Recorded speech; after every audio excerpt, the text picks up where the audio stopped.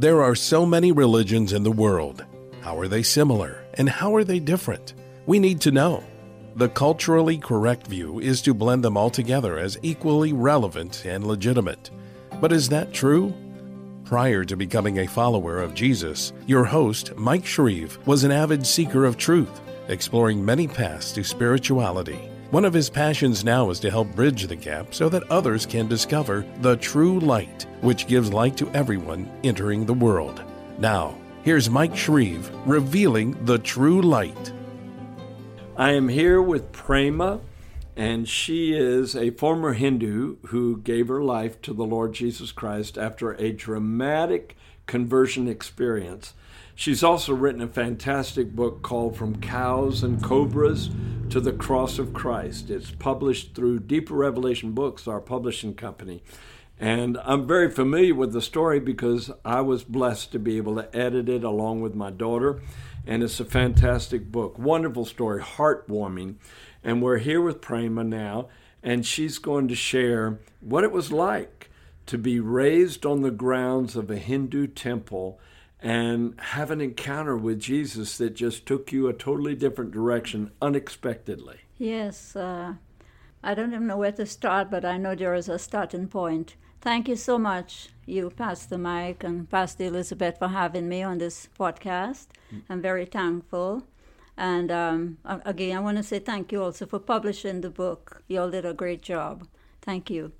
I grew up in Trinidad on the grounds of a Hindu temple. And that's all we knew because my entire generation, but generations, were all Hindus. So I was never exposed to Christianity. My exposure to Christianity came at the age of 12 when I had no idea about this person named Jesus. But I will tell you that in a minute.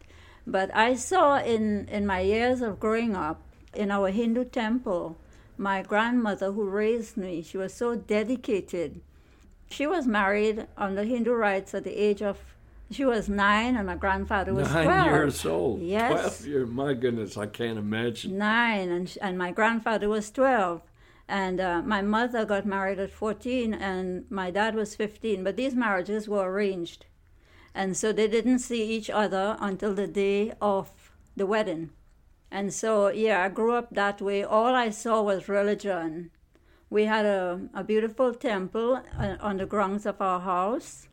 And of course, we didn't know. So we had all the things that went with Hinduism. The images, some of the gods had 2 hands or 4 hands or 18 hands or 100 hands. So we just worshiped those things and did it with love.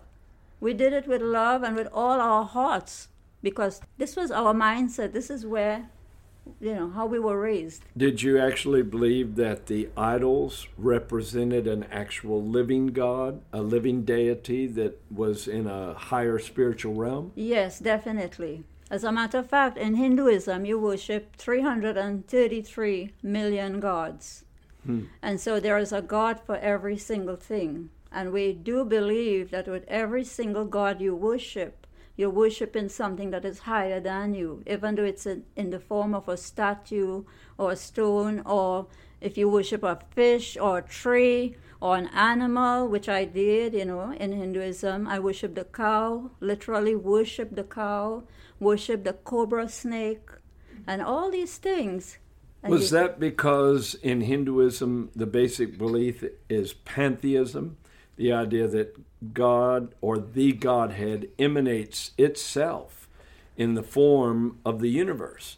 And so everything has a divine essence. The cobra has a divine essence. The cow has a divine essence. And so it's not a thing unthinkable to worship those things, right? That's right, exactly. And that is why even when a Hindu dies, in reincarnation, we believe in reincarnation. So when a Hindu dies, we, in our custom and in our culture, we believe we are born again and again and again between 84,000 and 87,000 times that you come right? back. And in Hinduism, do they teach that it's always progressive, or do they teach that you can shift from a human state back to an animal state and and shift back and forth. It's back and forth. It depends on the works that So you do. if you live an evil life, you may backtrack into an animal form. Right. And if you live a good life and you do all these good works, you get promoted, let me say in that way, you get kind of promoted. By karma. Yes, by karma, exactly, Right. because what you do here, you have to pay, and it's just a cycle. So the whole goal in life is to get rid of all your negative karma and become such a perfected person that you can be released from the cycle of rebirth. Exactly. What do they call that release? Well, actually, they just, you're reincarnated, and then your soul goes on to a higher level, and that's the end of your story. Isn't that called samadhi or Some of the words are the not... Buddhists Yeah. call it nirvana, and Okay. I think the Hindus call it Okay. samadhi. Well, I'll tell you a lot of the things as well that I'll tell you what I know, but there are so many things in Hinduism that even a good Hindu is not aware of. Mm-hmm. Or doesn't know, because we don't even know where Hinduism started. It is said that it was started in India maybe 3,000, 4,000, 5,000 years ago. It is also said it's the oldest religion, but nobody could actually put a finger on it and say, well, this is where it started. As we could say in the Bible says, in the beginning, God. Mm-hmm. So there is a beginning there, but my people are very wonderful people. I come from a very lovely race of people. They're good people. Right. You know? And they have morals, and they have desire to live according to certain standards. Yes. And by the way, it's not samadhi. Samadhi is the word for an enlightened state of mind. Okay. It's moksha. It just Okay. came back to me. Okay, so Moksha. you know it. Well, you remember I was involved in Hinduism. That's I taught right. yoga and meditation at 4 universities. And so, but it's been 50 years ago, so some of the words elude me from time to time. Well, tell me about what happened when you were a child and had an encounter with the Lord. I was 12 years old, and this is how I got introduced to Jesus. I was 12 years old, and this was in a dream vision, but I would say mostly it was a dream.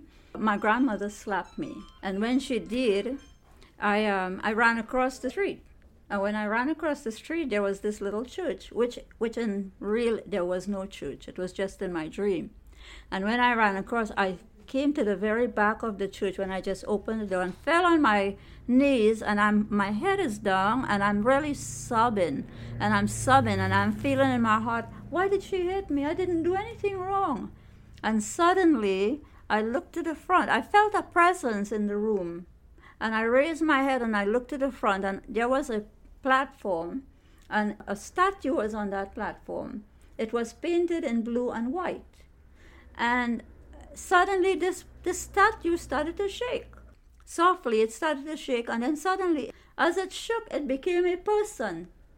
And this person started to walking towards me, and as he walked, it was dropped in my heart, this is Jesus. So you just knew intuitively. Yes, this is how I didn't know anything about Jesus. His name was never mentioned in our home. We were forbidden to speak That's the amazing. name of Jesus. So he came and he knelt down and he dried my eyes, and he said to me, do not weep, my child. Whatsoever you shall ask the Father for in my name you shall receive. I knew nothing about Jesus. I got up the next morning and I just announced. I said, I dreamed Jesus. And you could have heard a pin drop because that name was not mentioned in my home. And so 2 weeks later, I had another dream with Jesus. And what happened in that dream? That time I didn't share it because I knew better.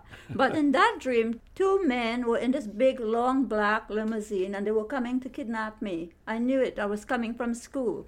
And when I saw them coming towards me, I froze, and all I did was I looked up and I just screamed, Jesus! I screamed in the dream, and here comes the Lord Jesus Christ coming down in his sitting form. He's sitting, and his white robe dazzled these men. I could still see. They go like this. And he landed. He didn't even touch the ground. He was like a few feet from the ground, extended his left arm. I sat here on the arm of Jesus Christ and went up in the clouds. And I'll never forget those 2 things. And then, of course, I had nobody to share it with. and I didn't know the depth, profoundness of that. Isn't that strange? That he revealed himself to you, and how many years was it before you actually understood that he was the Savior of the world? 20. 20 years later. Because I was 32 when I got saved. And I believe those dreams had symbolic meanings, don't you? Yes. That the statue vibrating and then coming to life, maybe that was God's way of revealing to you as a Hindu child that he was the living God and not just a statue. And the two men in black in a limousine trying to kidnap you, Yes. do you feel like those may have represented demon spirits? Yes, I believe that, because the black, even the way and what they were trying to do, I believe it was God was showing me good and evil in those two dreams, just 2 weeks apart. And but still, I didn't have this, I didn't have anybody to discuss this with, and so I kept it in my heart, and so I started to search. If I knew any better, I would have gone to a church or find somebody and say, well, because salvation is such a wonderful thing. It is. It needs to be shared. Yes. Well, tell me the rest of the story. How did God lead you finally to the cross, from cows and cobras to the cross of Christ? Oh, what a title. Praise God. Yeah, well, I remember too, I had another title, and it was you, Pastor Mike, who the Lord put in your heart. Well, why don't we go with this title? And, and even the cross, Pastor Mike suggested it. So thank you again. Well, so, you're welcome. I thought that really summarized your journey in a good way. But tell me the next stage. Yes, tell me the okay. next step. So I kept searching. Well, then, at the age of 17, my marriage was arranged. Again, Hindu, I was a 17-year-old old maid, because in my religion... An old maid at 17. Old maid at 17, right. Yeah, that's how it is. And I went through a lot of domestic violence, and the marriage, it failed. Of course, I was able to come to New York City and then move to Canada. And after that, my mother said to me, well, now you're 24 years old. Indian women don't stay single. So I'm going to find you a man.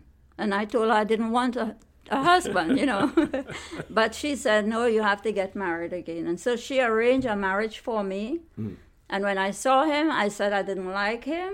Sorry. But I said I didn't like him. But she told me, you would learn to like him. The fact of the matter is that we have a beautiful son and he has a beautiful wife. But he never liked me. I never liked him. So we just didn't like each other. But that was how it is. Anyhow, I was still searching. So in my search, I ended up going to search in India, from Canada to India, traveling from the state of Punjab, where my family come from. I'm Punjabi and Bengali. So, so from the state of Punjab, I drove for 2 days by car.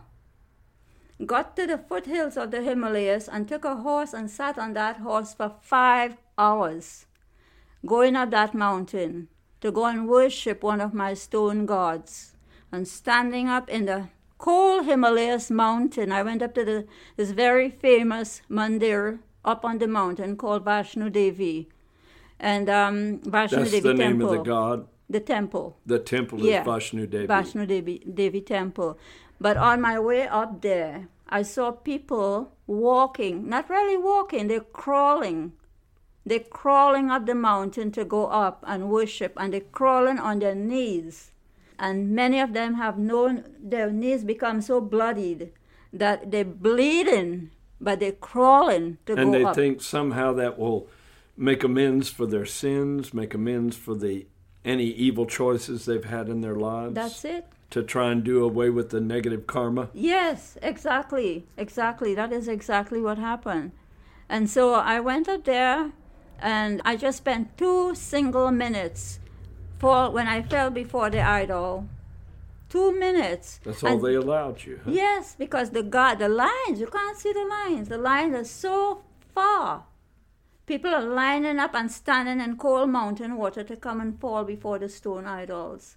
And of course, those are our gods, and we love our gods. It's not like we do this because we believe in what we believe. We believe very passionately in what we believe. And that is why we do what we do. And then the guard came and touched me on my back. And he says, jolly karo, meaning, hurry up. And so I got up and nothing happened in my heart. It was just still the same old Prema. Nothing. There was no peace. Then I went into the river Ganges. Of course, that's the holiest river in India. Right. I worship the cows at the Ganges River. I put the big malas around the head of the cows.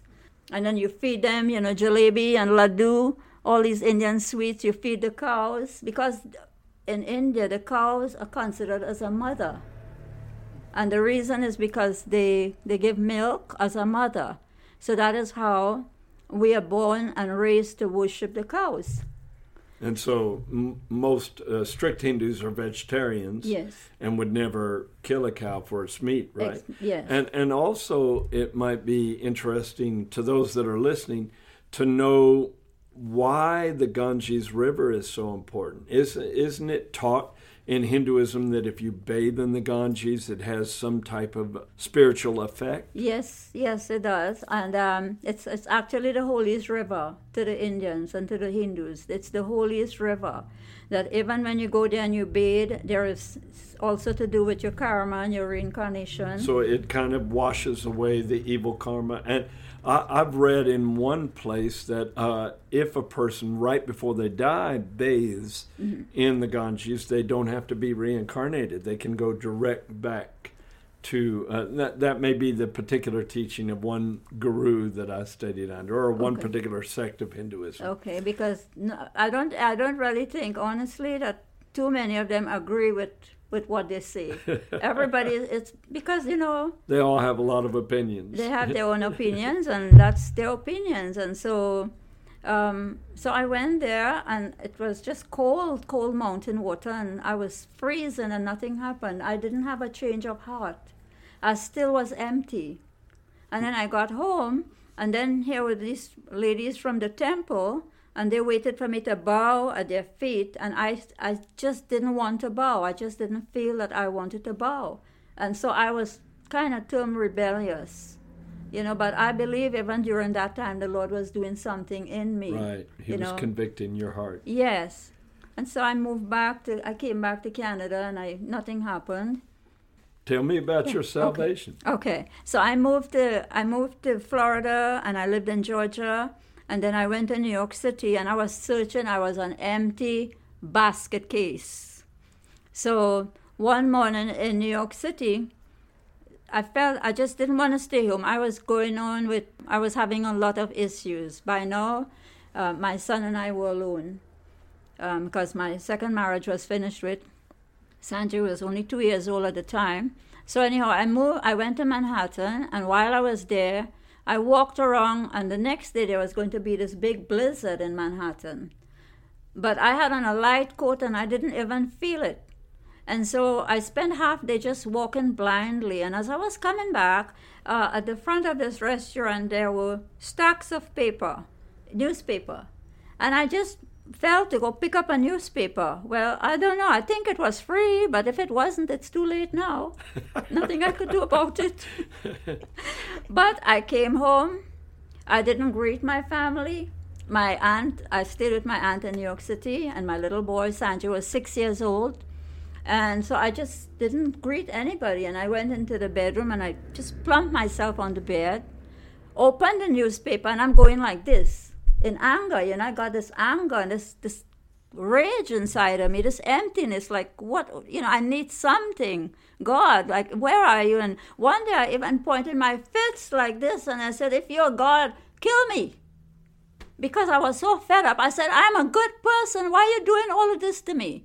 That was my stupid thinking. But we can't blame God for the way other people treat us. And we all tend to do that. We all say, God, why did you put me through this? But sometimes it's not God at all. He's hurting with us the whole time. You see, but I didn't know, right? I didn't know that. And in my religion, it was like you're paying for your bad deeds from the last life.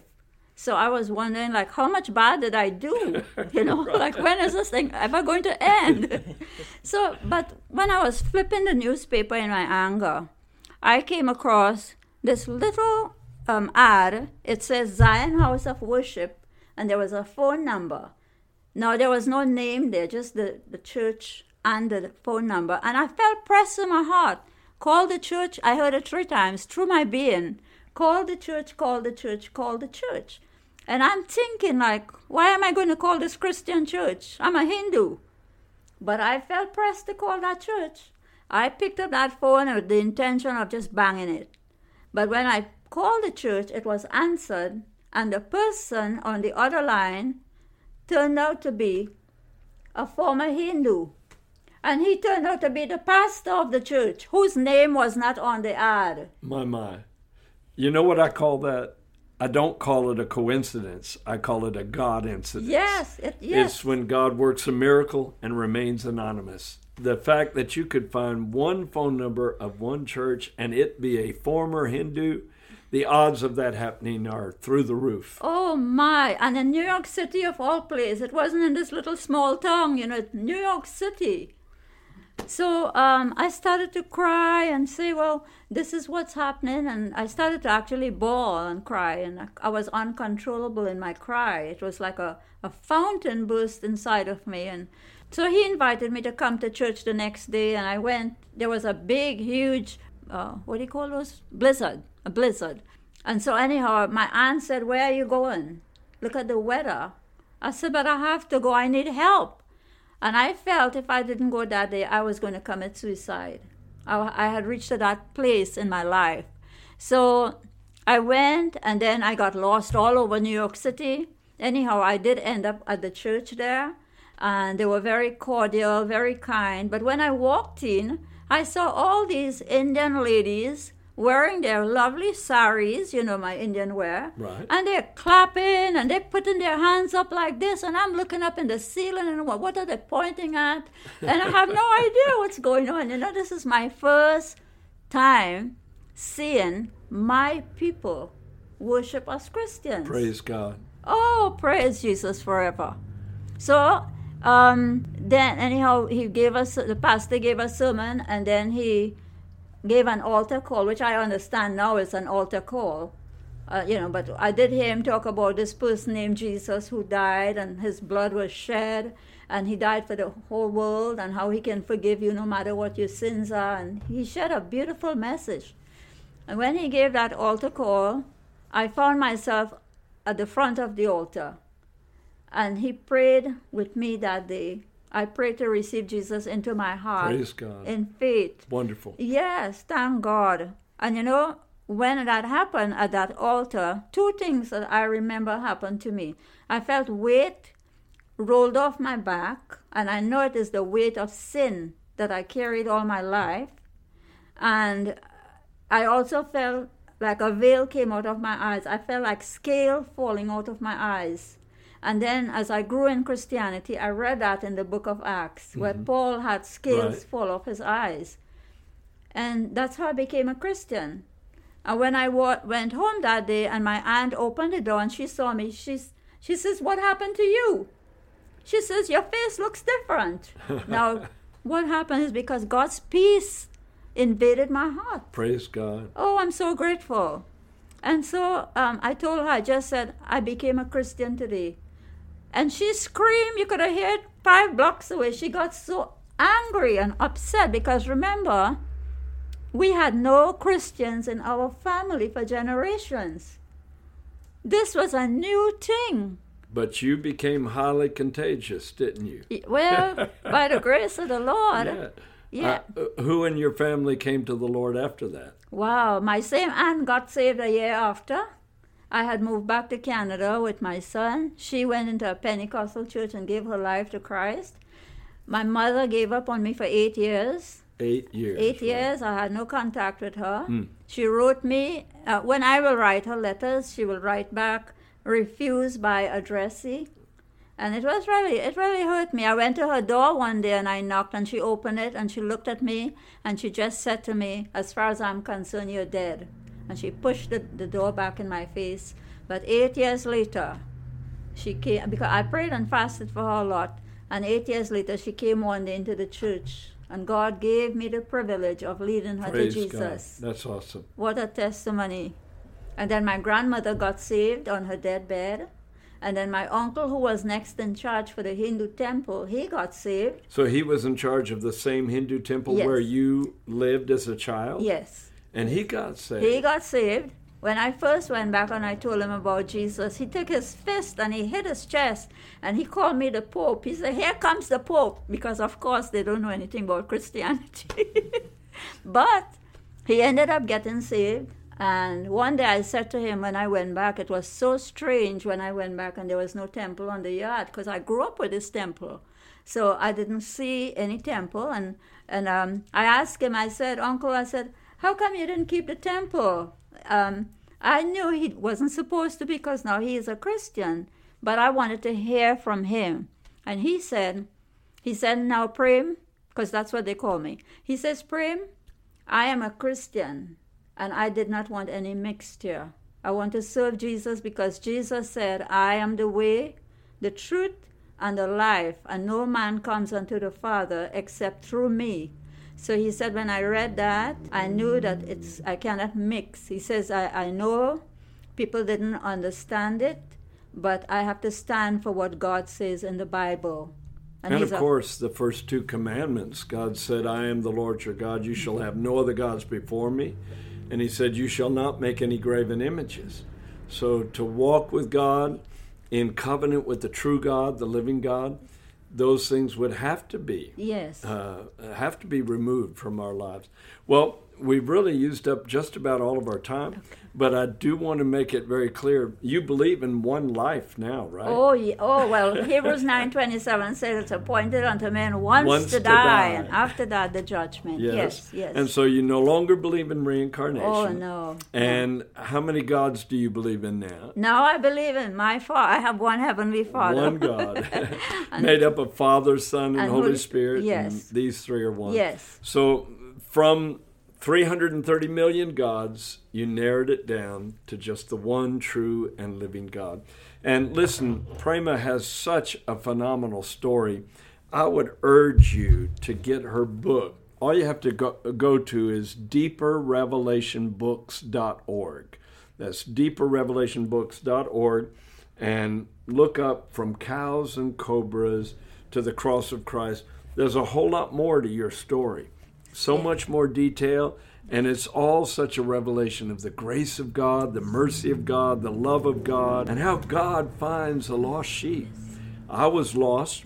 I was a teacher of yoga and meditation at 4 universities and all involved in Hinduism. You were raised in Hinduism. Yes. And so there's a lot of people who embrace that worldview that are just lost sheep.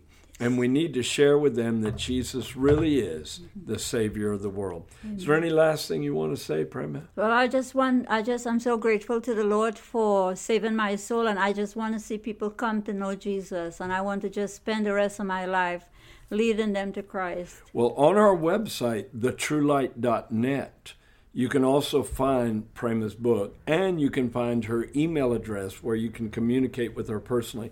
Her story is under Written Stories on thetruelight.net, and I'm sure she'd be glad to respond to you. Thank you so much, Prema, for being with us. Thank you so much, Pastor Mike. God Thank bless you so much for having me. Thank you. Thank you for joining Mike Shreve today on Revealing the True Light, and thank you for opening your mind and your heart to the truth.